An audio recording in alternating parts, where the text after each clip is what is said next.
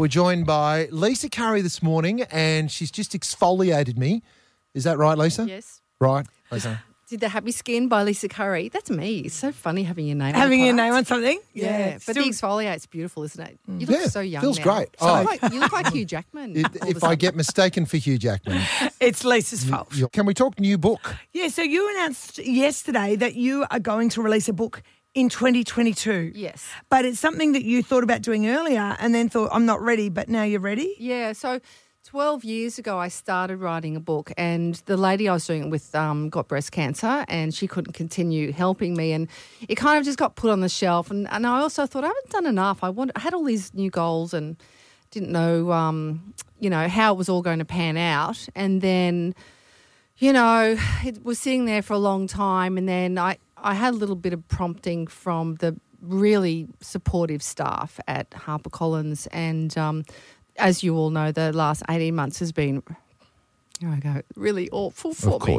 Of course, Lisa. And I couldn't do it. Yeah. And then they really helped me do it. And it was really hard, but I've done it. Oh, sorry. Oh, No. This is why I can't even talk. No, But I'm interested in the fact that you said you could write about Jamie Lee, but but you're just not ready to talk about her. I can't talk about it, but No. it was really hard to write the last. I never thought the last chapters of my book could be like that, but So in May next year it's released, and it's just it's my career, it's my story of my life.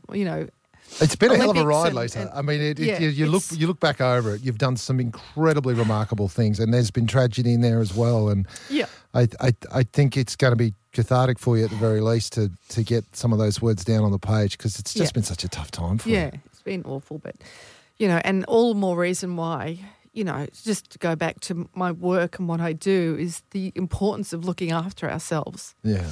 and eating well, and, just looking after everything that we do, internally and externally to have a good life, because a lot of people don't have a good life. And the more that I talk to people, the more I realise that, every second person is going through this in the street. So people feel like shit physically and emotionally, and this is what we do in my business. We try and build people back up. That's why we have over 500,000, females in our groups, because we're building each other up. We're not tearing each other down like, you see on social media these days. Yeah. Women build women up in our groups, and that's why I'm so proud of, everything that we do. And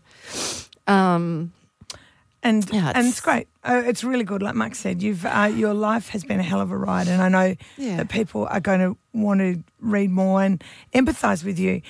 People can log on. They can go and jump onto HarperCollins, have a look, and you can order an early release copy. And we can't wait to read it. But thanks for sharing that with us this morning. Yeah, and Mark, Jamie used to look after your boys. She looked after my boys. She looked after so many kids. She was just such a wonderful spirit. And it's so difficult to even have these conversations with you, Lisa. And I know it took a lot for you to come in and start to talk about this. It's difficult public life. There are some things you just want to shut off and not talk about. Yeah. And you can't do that. And I think it's just remarkable that you've turned around now and you can have a conversation. At least it's not just a few words, and then we'll read all about it. I haven't been able to at all. You've asked me to come in here a couple of times and fill in, and I just couldn't. I know.